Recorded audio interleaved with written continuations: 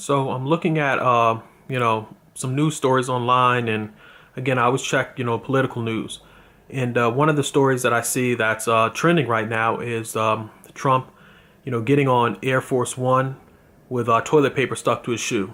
And again, I find this amazing that people are so interested in this story, and it's something that I just had to make a video about because it reminds me of when Barack Obama, with the whole umbrella thing, and just little stories like this. And it's amazing what we focus our attention on when there's so many things that are happening and so many bills being passed and so many things that we could be talking about and highlighting, like the situation in Flint, Michigan, that we would really be worried about, that Trump having toilet paper stuck to his shoe boarding Air Force One. Again, it's an interesting, funny story, but it's just amazing that something like this can trend and go global and folks can talk about it and make memes about it, but we won't talk about, the water crisis that's happening right now in America. And it's really sad what's going on in Flint, Michigan, because a lot of the Republican and Democrat, they showed up there,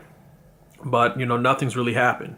And there's been a few changes, but I don't think a lot of those folks who visited Flint, Michigan really cared. I think a lot of those people just did it for a photo op, and they do it to get votes, and then they move on to the next thing. But Americans, if you see this video or if this video goes viral, please just Google what's going on in Flint, Michigan, or what continues to go on in Flint, Michigan.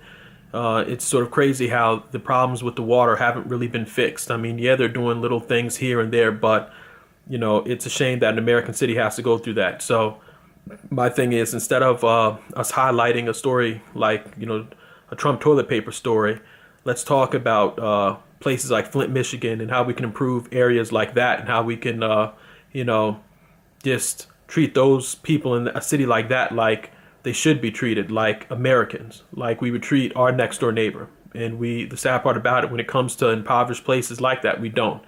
And again, I'm a Democrat, but instead of us just sitting back and not voting, we need to sit up, we need to vote. Instead of us being out in the streets all the time and not paying attention, we need to vote again.